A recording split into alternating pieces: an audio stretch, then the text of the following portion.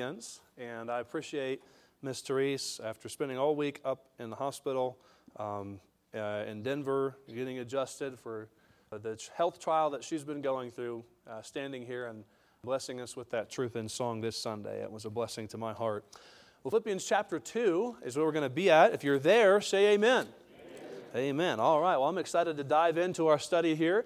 And Lord willing, we'll be finishing chapter number 2 in our study through the book of Philippians. Now, I told you last week in the closing words of Philippians chapter 2, the Apostle Paul puts forward 2 prime examples of everything that he has been challenging us as believers to do throughout the first part of the book of Philippians. And these 2 men that he speaks about, we learned about the first one last week. His name was Timotheus, and now we're going to look at the second one, and his name was Epaphroditus. Now say that out loud with me. Here we go. Epaphroditus. All right, you passed the test, all right? I thought some of you would butcher it. You did good, okay?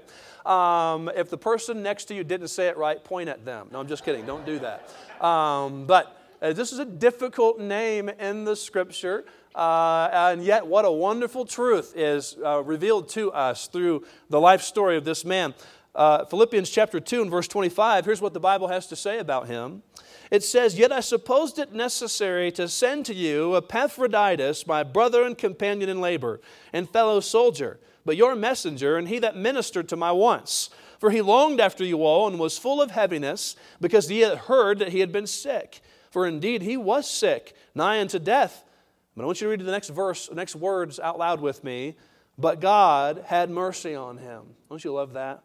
But God had mercy on him, and not on him only, but on me also, lest I should have sorrow upon sorrow.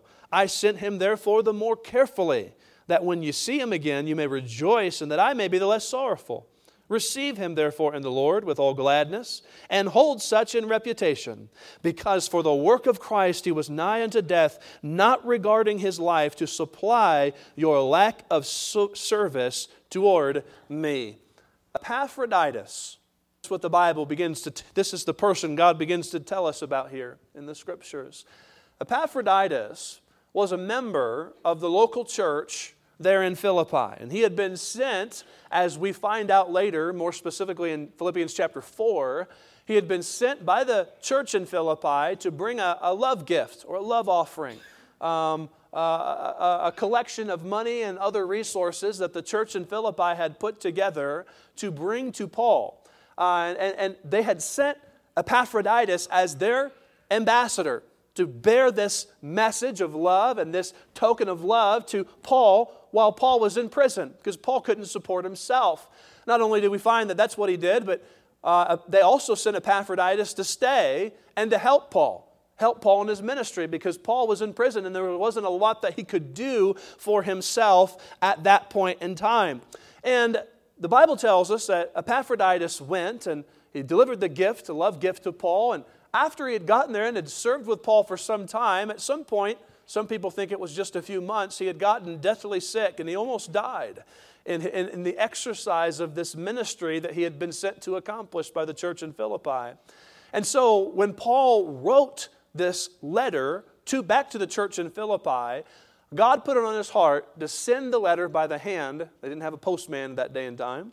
He decided to send the letter by the hand of Epaphroditus, because he knew that the church back there had heard that Epaphroditus was about to die, and they were worried about him.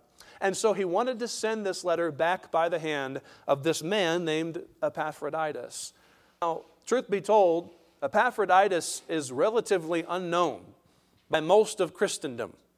I never learned about Epaphroditus in Sunday school. Maybe you did, but I don't remember ever learning about Epaphroditus. And I would venture to say that if I asked most Christians to tell me who Epaphroditus is, they would not have a clue to be able to say who he was. And so one thing we could say about Epaphroditus was just an ordinary guy. Right? He's not somebody that just I've never heard someone say, well, Epaphroditus is my favorite Bible character. All right? I don't read stories about great men of God from the past, and there's a whole chapter about Epaphroditus, although there could be, really. But Epaphroditus is he's really a nobody in Scripture. I love this because the truth of the matter is God loves to use nobodies, ordinary people, to accomplish His extraordinary work. It's the type of people that God prefers to use, by the way. And though He's relatively unknown to us, He is not unknown to God. And God thought His ministry so significant that He wrote about it here in the Scriptures for us. And really, Epaphroditus is an example of the caliber of Christian that God wants you to be, and God wants me to be. And so we're going to learn about Epaphroditus, and I believe in learning about him that God wants us to be challenged to be more like this dear servant of God. And here's the significant truth that we learn about Epaphroditus here. Epaphroditus was a man who literally risked it all. He put his life on the line for the cause of Jesus Christ. The Bible tells us in one of these verses here, it says that he did not regard his own life in verse number 30. He did everything that he did, not regarding his own life. That literally means that he risked his life to do what God had called him to do. And listen, he didn't risk his life for recognition, for a reward. He didn't get any of those things. He didn't do it for fame. Nobody knows who he is hardly. He didn't do it for that reason. He simply did what he did, laying his life on the line for Jesus because he loved Jesus and because he wanted to see Jesus' mission accomplished in this world. I venture to say that's something all of us should emulate in our lives as well.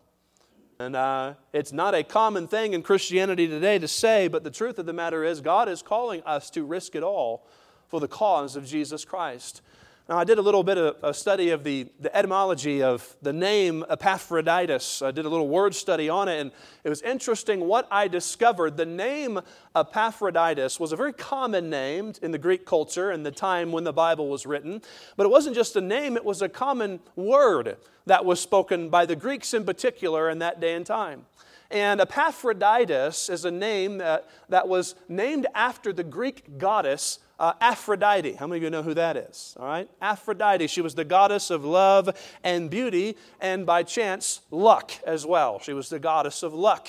And so Epaphroditus was a phrase that people would say, like good luck.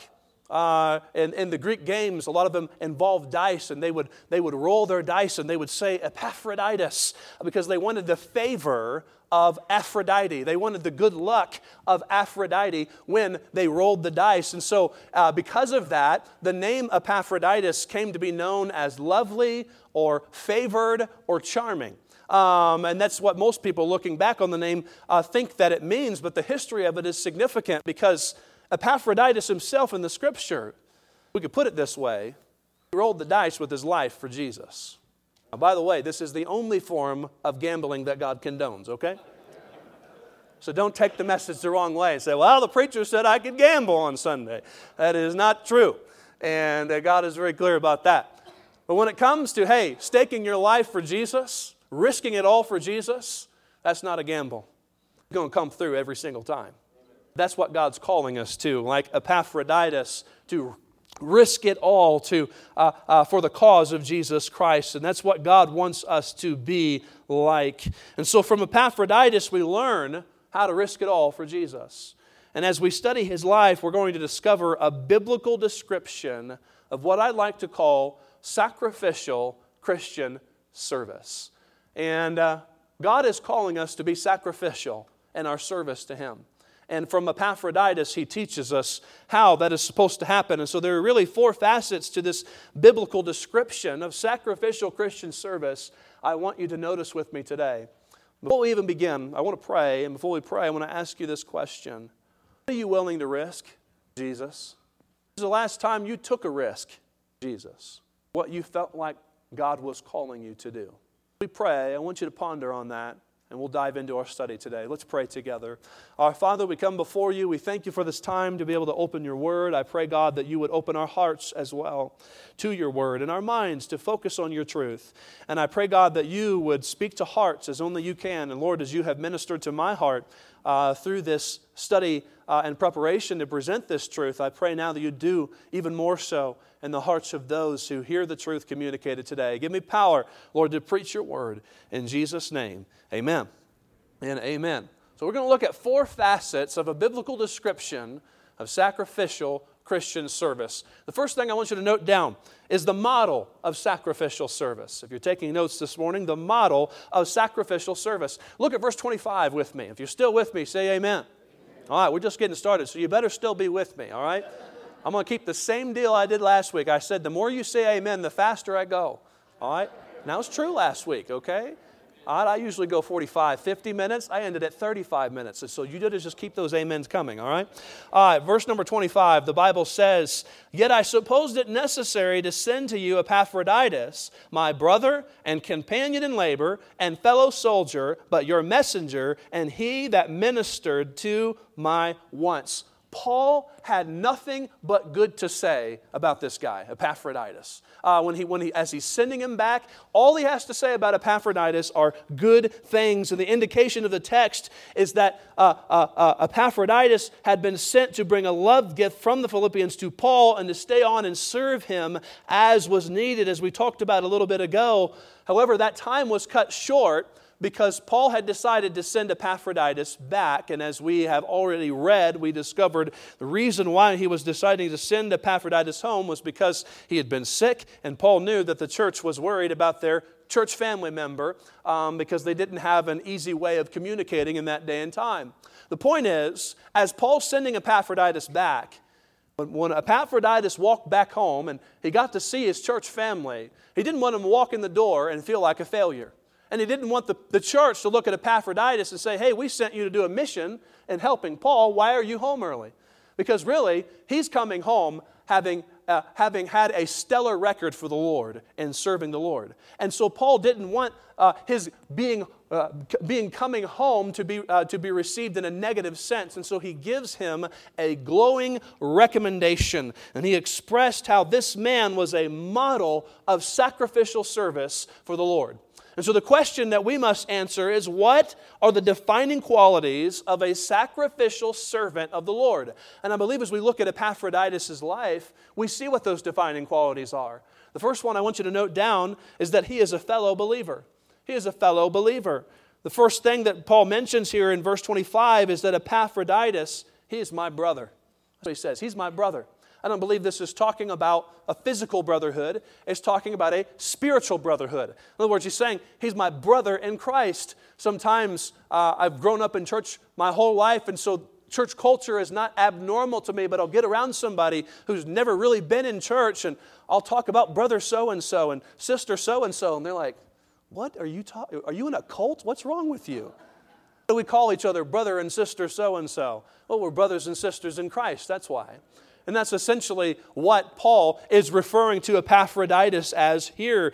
It's interesting, we talked about Timothy last week, and when he talked about Timothy, Paul said, "He's my son." He said, "Epaphroditus, he's my brother." Right? And there was a difference in the relationship there. He had a friendship, an affinity, a companionship, a camaraderie with this man named Epaphroditus. And by the way, can I just say one of this life's greatest privileges?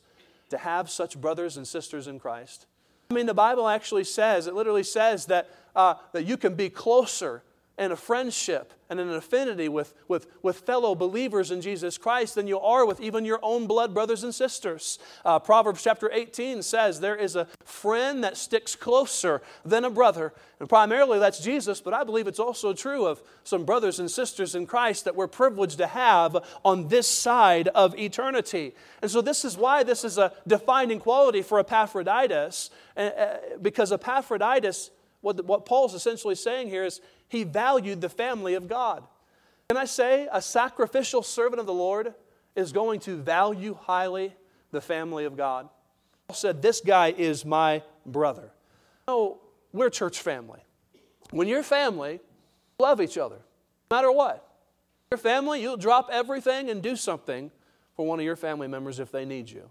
Your family, you're there for each other. And that's what we're supposed to be as the church as well.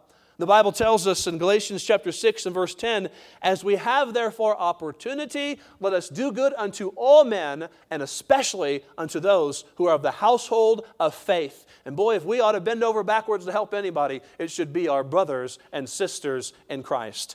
And so he said, this guy is a model of sacrificial service because he's a fellow believer. A second thing I see he mentions that he is a fellow laborer.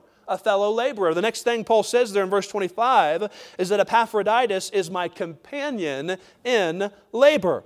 The Greek word used here is synergos, and it literally means fellow laborer or fellow helper. And so Paul considered Epaphroditus to be his co-laborer in the ministry of the Lord. In other words, he didn't sit on the sidelines. He got involved. He knew how to roll up his sleeves and get to work. He didn't go there to sit and wait to be told to do something. He found what to do. He was in the work with Paul. They were co-laborers in the ministry of the Lord, and he really fulfilled what Paul was challenging the Philippian church to do earlier in chapter 1 of verse 27, when he said we need to strive together for the faith of the gospel. And boy, that's what Epaphroditus did. He came and he was striving together with Paul for the sake of the gospel. And so I find that a sacrificial servant of the Lord knows how to work alongside the people of God, knows how to be a co-laborer in the work of God. I think one of the saddest truths of our time is that people just don't want to work, do they? They just don't want to work. And boy, we grumble about it and all the help wanted signs around town. And boy, but when somebody gets up and says, hey, we need some help in the church, oh, maybe we should just post a help wanted sign out front, huh? Maybe that'll help some of us. Right, there's plenty of stuff to get involved in the work of the Lord as well. There's more need than there are people who are meeting the need, and it's equally true of us as the people of God. It's really the same way inside the church, though. Nobody wants to work. Nobody wants to get involved. And we have many, many people that serve, and so don't take this as a slap in the face. But by and large, if we look at the percentage, the people that are actually involved are very few compared to the number of people that come to our church. And that's something we definitely need to grow in. By the way, one of the things I found out about this is usually it's the people that don't want to get involved that are the most prone to complain about the people that are involved. I better get off of this. Y'all going to get mad at me right from the beginning here, okay? But let me just say, we should each determine to work for the Lord and to work together for the Lord. We're not working against each other. We're working together for the Lord. 1 Corinthians 3:9, the Bible says we are laborers together with God. We're on the same team. We're all after the same goal of seeing souls saved and lives transformed by the gospel of Jesus Christ. And so let's be co-laborers. A sacrificial servant knows how to work alongside other believers for the cause of Jesus Christ. And so what's the model here? Well, a sacrificial servant is a fellow believer. He's a fellow laborer. A third thing I want you to note down is that he is a fellow soldier. A fellow soldier. That's what he says next in verse 25. About Epaphroditus, he says he's a fellow soldier. This is a really fun Greek word. It actually speaks of someone battling beside another person. And so what we find about Epaphroditus was he was not just working alongside Paul. He was warring alongside Paul. They were in a spiritual battle together. And you make no mistake about it. Hey, Paul was in Rome. And in a couple years after this, Paul died in Rome, fighting this spiritual battle. They killed him. He was martyred for the faith, and you better believe that there was persecution. You better believe there was a spiritual battle taking place as Epaphroditus was there serving alongside Paul. And boy, they had to war with each other. They had to look out for each other in the spiritual battle that was taking place. And it reminds me of what Paul told the Philippians to do in chapter 1 and verse 27 when he said, hey, I want you to stand fast with one spirit. Stand fast, we looked at it several weeks ago. It literally means to be at your post. And what the Bible is calling us to here is to stand together in spiritual warfare. And let me say, a sacrificial servant of the Lord knows how to strive together for the faith of the gospel. Knows how to fight a spiritual battle alongside his brothers and sisters in Christ. He will not only stand his ground, but he'll watch out for others too. And that's what God's called us to as believers. Ephesians chapter 6 is perhaps the most well-known passage of Scripture about spiritual warfare. And this type of servant of God doesn't just do what verse 10 says, when verse 10 tells us, put on the whole armor of God that you may be able to stand against the wiles of the devil.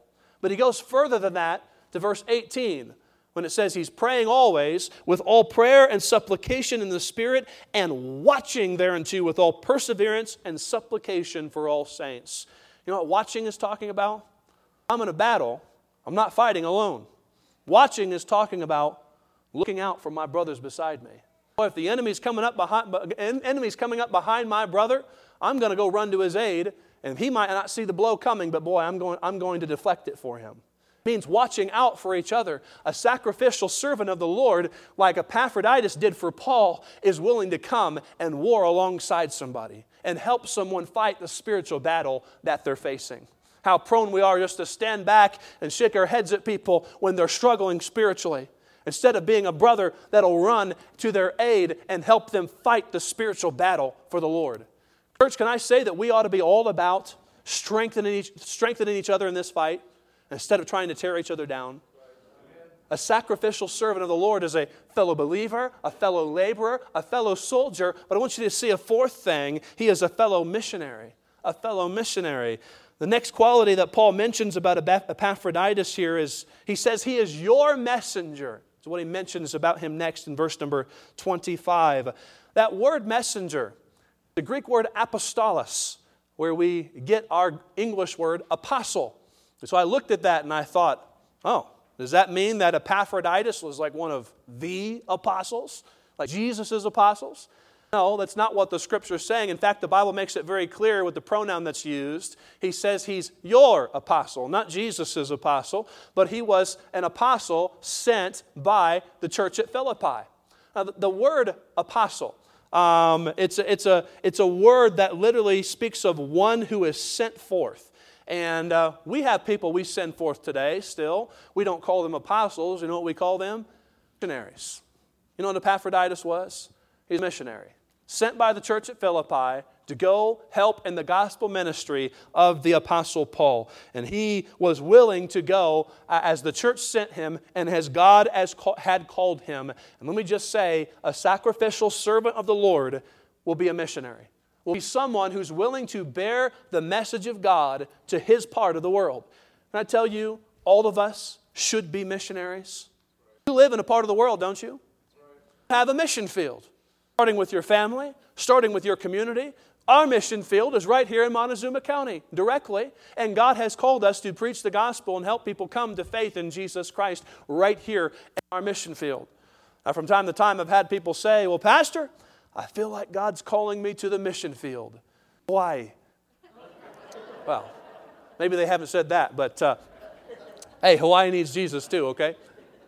I always go back to saying the same thing to them, though. Listen, if you will not be a missionary right where you are, there's no way you'll be a missionary if you go halfway around the world.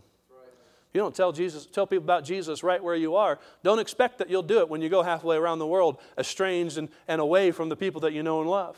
It starts right here where you're at. And this guy, Epaphroditus, he was a model of a sacrificial servant because he was this missionary who had been sent forth. And then a fifth thing I see about him as a model of his service was that he was a fellow servant. The Bible says in verse 25 at the end of the verse that Epaphroditus was someone who ministered to my wants, Paul said. He ministered to my wants. The word ministered comes from a Greek word, and let me see if I can pronounce it for you here. I am no Greek scholar. Liturgos is the Greek word. And it's the same word from which we get our English word liturgy. In the Septuagint translation of the Old Testament, this word is used to speak about the priestly ministry of the Levitical priests.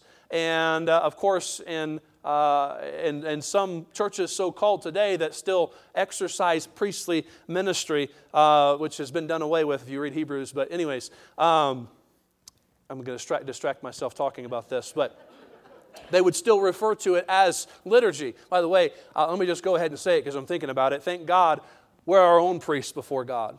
We can bring our own sacrifices of prayer and praise to the Lord. Amen?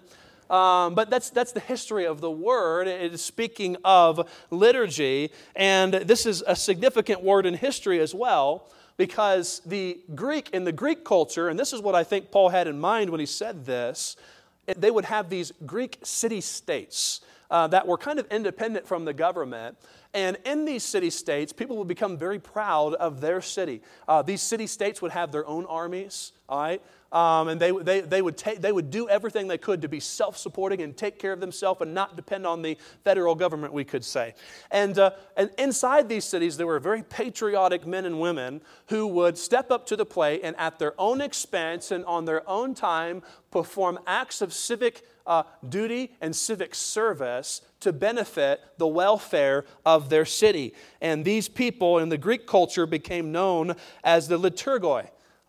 They were people who at great personal expense worked sacrificially to benefit their city. And when Paul's talking about Timothy here, he says Timothy was my liturgoi. He was a guy who at great personal expense and on his own time and on his own dime, he came and helped take care of me, helped me do my gospel ministry. And what a wonderful ascription that is given here to this guy, Epaphroditus. And by the way, the Apostle Paul knew something about serving at his own expense. He never took a paycheck. He worked in many churches, but he always did his own work on the side. And that was something that was significant about the Apostle Paul. And Epaphroditus wasn't doing something that Paul himself hadn't done. Reminds me of what Paul told the Philippians to do in chapter 2 and verse 4 when he said, "Look not every man on his own things, but every man also on the things of others." And so here's what we conclude. Sacrificial servant of the Lord sets his own needs aside to meet the needs of others. He is a fellow servant. That's what God's called us to put others first. We'll talk about that more later. What a guy Epaphroditus was. I mean, Paul gives this glowing description of the testimony and service of Epaphroditus. And truth be told, every one of us ought to want to emulate this guy in our own life. To be this fellow believer, this fellow soldier, this fellow laborer, this fellow servant, and so on and so forth. And so the first facet of this description we notice is the model of sacrificial service. Here's the second thing I want you to take note of, and that is the motive. The motive of sacrificial service. Now, for me, after Paul gives this glowing description of this guy, Epaphroditus, in the Scriptures, the question that comes to my mind is, if he's such a big help and he's such a good guy, why would you send him off? You're in prison and you need the help. Why are you trying to send him away? And then I think about it from Epaphroditus' perspective. He had been called to go help Paul. He was there helping Paul. Why would he leave? If that's what he felt like God had called him to do. And so what I'm getting at is, what was the motive for their actions? Why did they do what the Bible says that they did here? And what we have in looking at their testimony are several compelling motivations or factors that pushed them to make the decision that they made in a sacrificial way. The first one I want you to note is this: a sacrificial servant is motivated by a greater benefit. By a greater benefit. Verse number 25, look at it again. The Bible says, "Yet I supposed it," what? Necessary to send to you Epaphroditus. That word necessary in the Greek, it literally means indispensable, or it's translated in other places in the Bible as more needful. And what Paul was saying here is literally, hey, it is more needful for you to have Epaphroditus than it is for me to have him here. Truth be told, Paul was doing what was better for the church than he was for himself. Because to not have Epaphroditus there to help him, to support him, was going to be a big blow to Paul. And so Paul was doing this at some sacrificial expense to himself. But as he looked at the condition of the church in Philippi, and as he looked at Epaphroditus himself, he realized that they needed Epaphroditus more than he did. Verse 28, he goes on to say in verse 28, "I sent him therefore the more carefully." That means more hastily or more earnestly I sent him, that when you see him you may rejoice, and that I may be the less sorrowful. Paul had their greatest benefit in mind. He didn't have his own greatest benefit in mind. He had their best interests in mind. And he knew that if he sent Epaphroditus back to them, that was what was going to be best for the church in Philippi, and it would also relieve him of having to worry about what was going on in Philippi, because they were so concerned about Epaphroditus. And so what we can conclude is that a sacrificial servant is motivated by what most benefits the cause of Christ. Motivated by what most benefits the cause of Christ. Now, hear me out on this. Oftentimes, serving the Lord means you do what will be most helpful to others instead of what is most convenient or helpful for yourself. That's what we can conclude. We live in a society that is consumed with self-care. Oh, I just need to take some time for myself. Maybe there's a place for that, but I'm telling you, I never see anything like that communicated in the Scripture. Once. What I do see is people who put themselves aside and at their own expense and to their own detriment help others because of Jesus Christ. That's what we do see happening in the Scriptures. And in God's economy, you need to understand this. God comes first. Others come second. There's you. Our society wants to put self first, and if I take care of myself, then I'll have time for God and I'll have time for others. And we put it backwards, really. Put it backwards. And it ought not be that way. And I'm glad we have an example like Epaphroditus to remind us how our priorities are supposed to be listed in our life.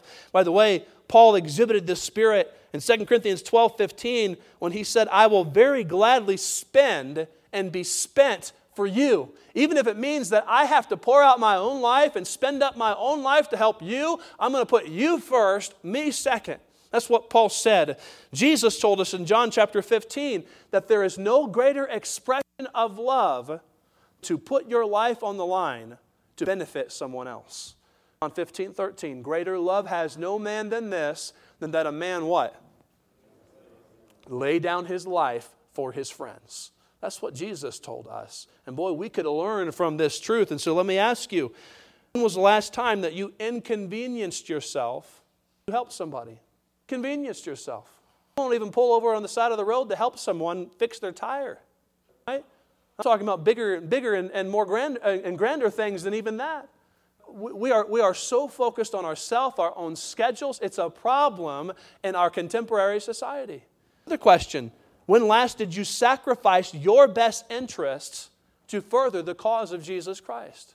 We as American citizens can have an issue with this, but the motivation that compelled Epaphroditus and Paul to sacrificially serve the Lord was, hey, they sacrificially served because they were concerned about a greater benefit. Not what most benefited them, but what most benefited the cause of Christ and other people.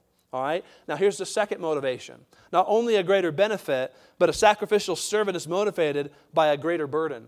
Greater burden. Verse number 26, the Bible says this, for he longed after you all and was full of heaviness because that ye had heard that he had been sick.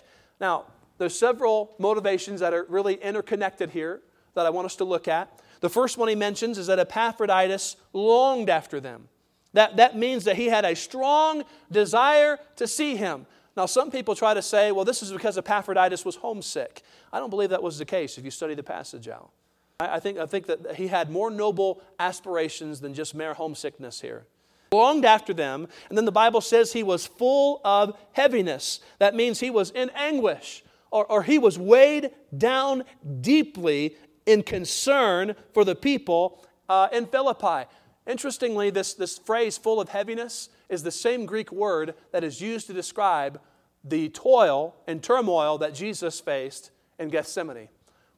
When he sweat great drops of blood, the Bible says. And it's the same kind of turmoil that Epaphroditus was facing in his spirit. This was the kind of distress that follows a great traumatic shock, one person says. And so, what was the great shock? Well, for one, he almost died, okay? That's kind of shocking. I think that if any of us went through something like that, our life would be a little bit different if we had nearly died. And for Epaphroditus, he had almost died. And yet, even though that was the case, he wasn't full of heaviness and had this great longing in his heart because he was concerned about himself. He was concerned about the people back home. Like I told you earlier, they didn't have good forms of communication in that time. And he was worried about the people who were worried about him. And Paul was worried about Epaphroditus because Epaphroditus was worried about the people who were worried about him. All right? And so everybody's worried about everybody else, okay? And like I told you last week with Timothy, it's okay to be full of care when it's not about your own life and your own self when you are carrying other people's burdens. And that's what Epaphroditus was doing here in this passage. And so to sum it up here, a sacrificial servant doesn't want to be a burden. He wants to be a blessing. He doesn't want to be a burden to people. He wants to be a blessing. Epaphroditus is kind of a weird guy. What kind of person is this way? You've been around a person that every time you get around them, they never talk about themselves. Somehow you're in conversation with them, and it seems like all you ever do is talk about you with them, and you leave really encouraged. You ever met somebody like that before? I have. And sometimes some of you are this type of person for me in this room here. And it seems like I can't even get you to talk about yourself. You're so concerned, and you want to talk about me, you want to talk about the church, you want to talk about other things, and it's a wonderful thing to be around a person like this. They don't want to be a burden. They want to be a blessing. And can I tell you, as the church, God has literally called us to be this way for each other. Galatians 6 and verse 2, what does it say? Bear you one another's burdens, and so fulfill the law of Christ. We are to be burden bearers for each other. And that's so significant. And so he was motivated by a greater burden. He was more burdened for the people who were worried about him than he was for himself and his own health. A third motivation I see that a sacrificial servant has is he's motivated by a greater blessing. Verse 27.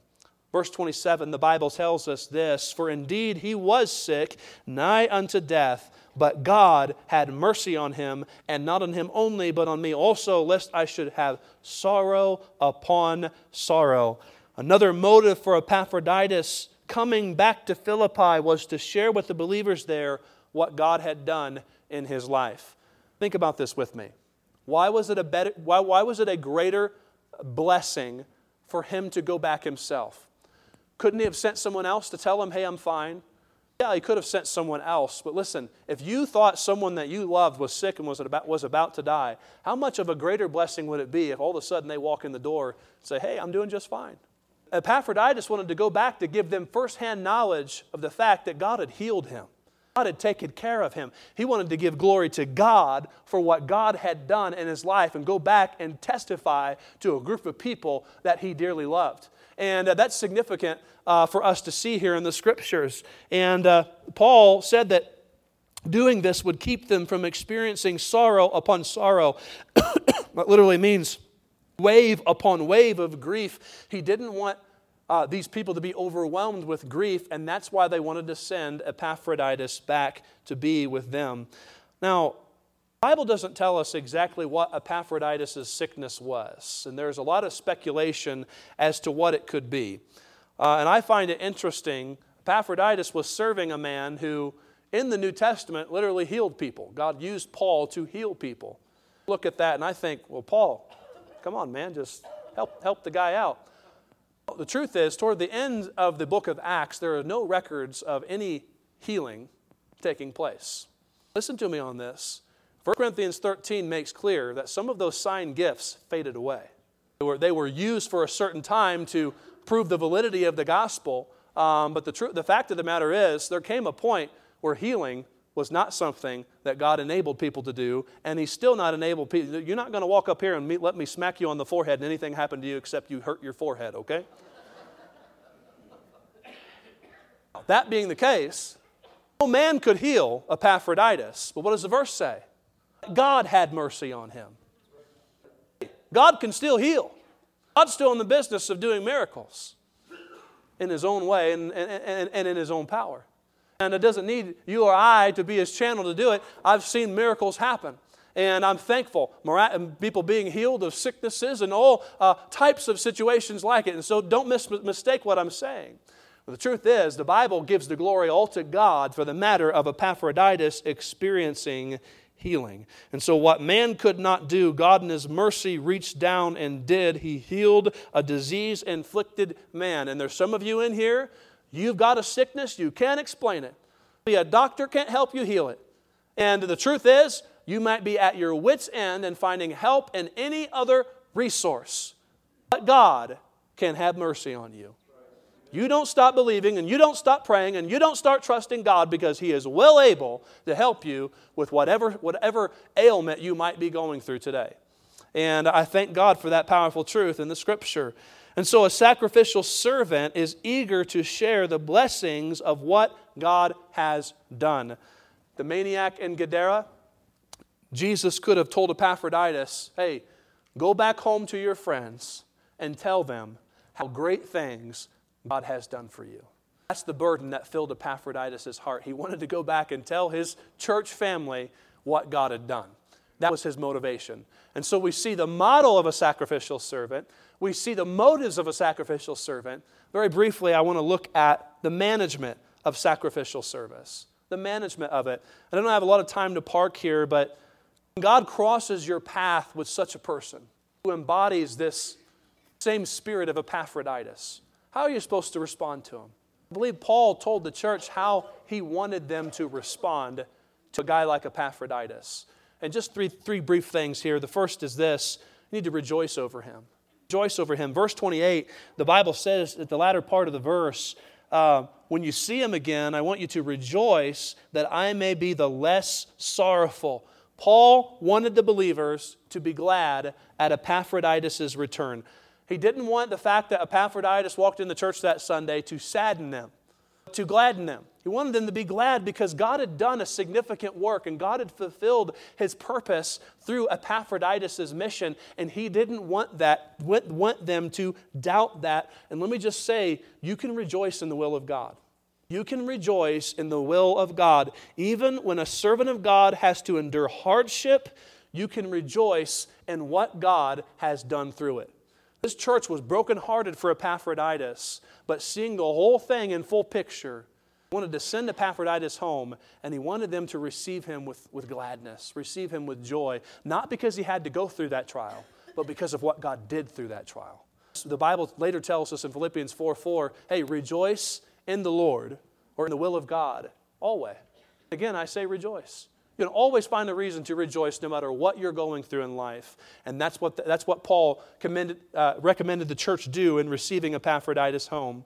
And so rejoice over him. The next thing he mentions is you need to receive him. Verse 29, the Bible says, receive him therefore in the Lord with all gladness. Paul wanted them to receive Epaphroditus in a spirit of gladness.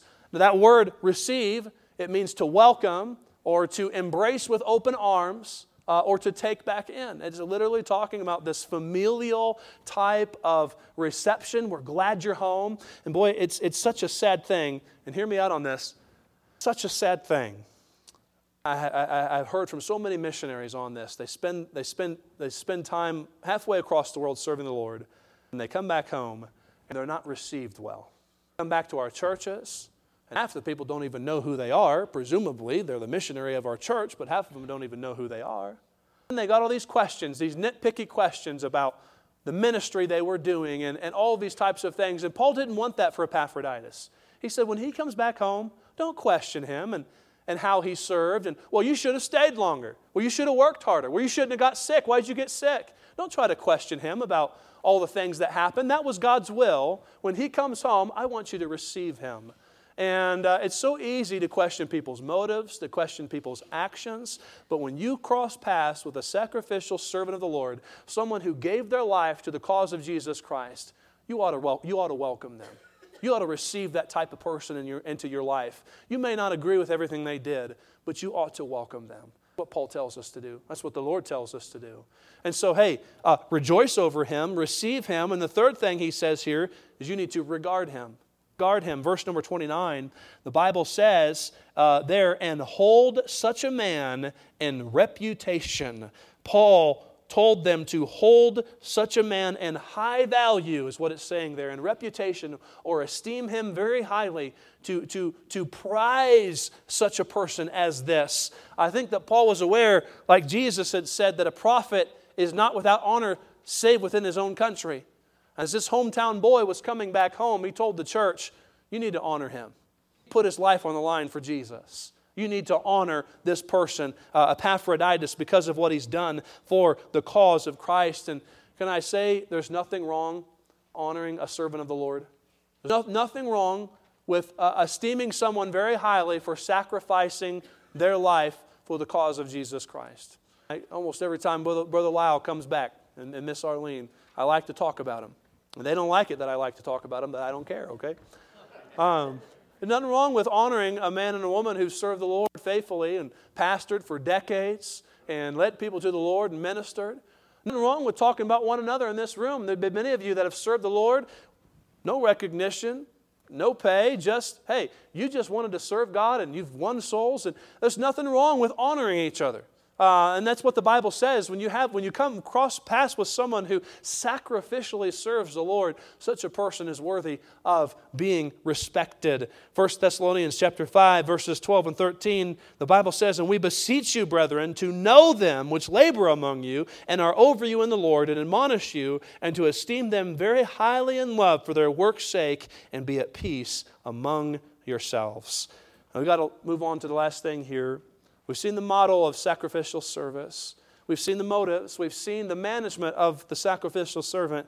The final thing I want you to see is the measure of sacrificial service. Just how far was this sacrificial servant of the Lord, Epaphroditus, willing to go?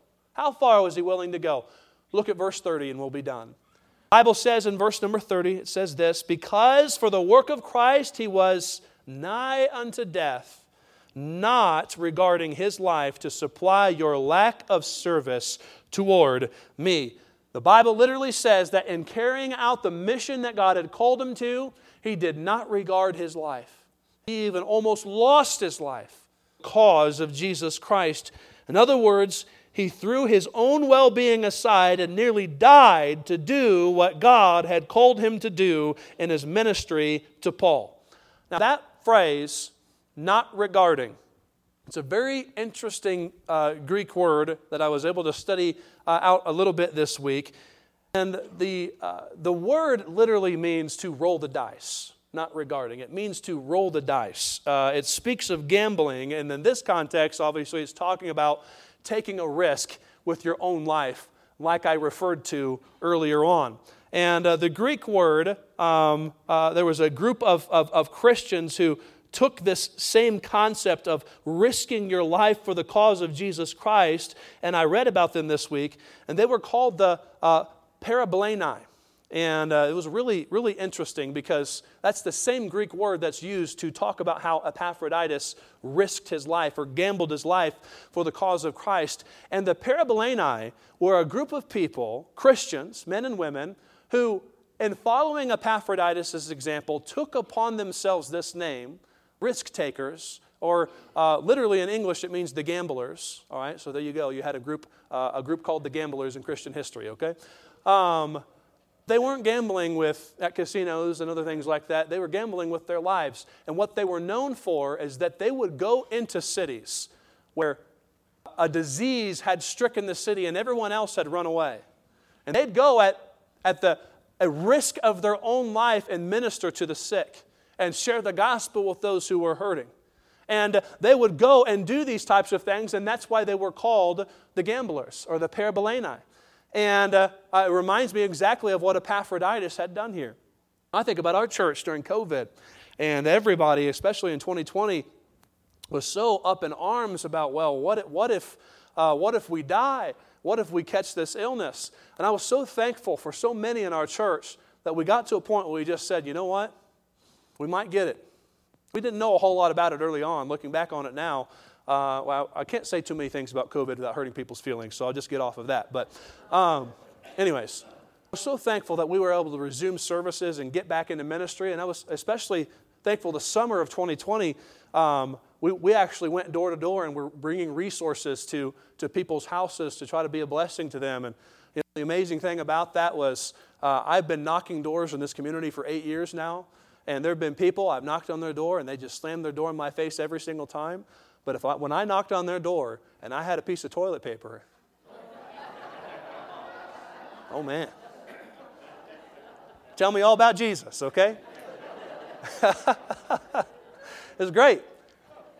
But I'm not saying we took any great risks. I'm not even comparing myself to so many wonderful martyrs and people in church history. What I'm saying is, hey, we as Christians don't have to live scared.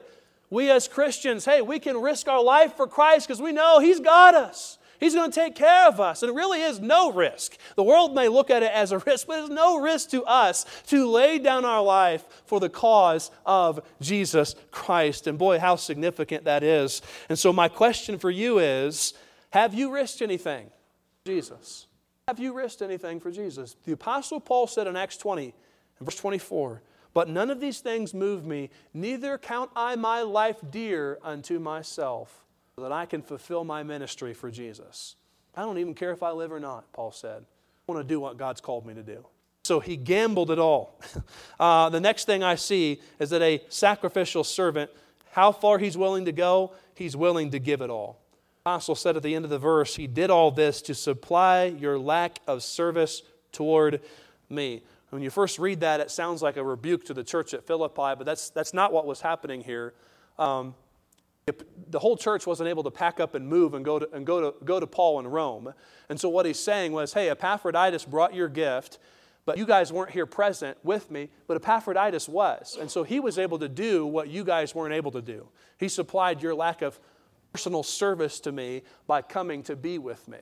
And what we discover about this guy, Epaphroditus, is that when he went, he didn't just bring the gift and leave. He brought the gift from Philippi and he stayed.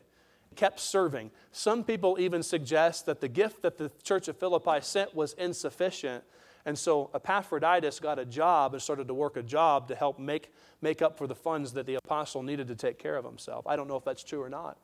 But the point is, he gave it all. He gave it his all for the cause of Jesus Christ, and a sacrificial servant of the Lord will be willing to do all that is necessary to accomplish the mission that God has given him for the cause of Christ. I don't have time to tell the story of Jim Elliot, but I love his statement that he made about his life. He's a man that literally gave his life as a missionary. He said these words. He said, "He is no fool who gives what he cannot keep to gain what he cannot lose." Never give something to the Lord that it won't be worth it. Maybe here, but certainly in eternity, it'll all be worth it. I told you at the beginning of our study this morning that God desires for you to be a sacrificial servant. Someone who will put your life on the line for the cause which God has called you to. We live in a society that doesn't like to take risks. We're all about our own security. We as Christians can be this way too. Face it, most people become Christians because of the risk of not becoming Christians. What do you mean? Well, some people affectionately call it fire insurance, okay?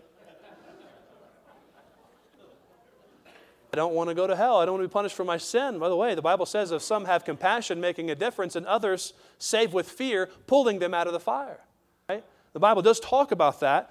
And certainly that was the case for me when I was a young man. I understood what I deserved for my sin, and I called out to Jesus to save me from my sin. So often we're just consumed with our own safety, and it's all about us. We live our lives consumed with our own security as well. It's all about making money and taking care of ourselves, building up our wealth so that we'll be taken care of in our older age, taking care of our own health needs, and so on and so forth. And we can be all about trying to secure ourselves. God is calling us to risk it all for Him. You say, well, Pastor, if I start tithing, I don't think that I'll be able to make ends meet. Why don't you just take a risk on God? Many amens on that one, by the way. As an example.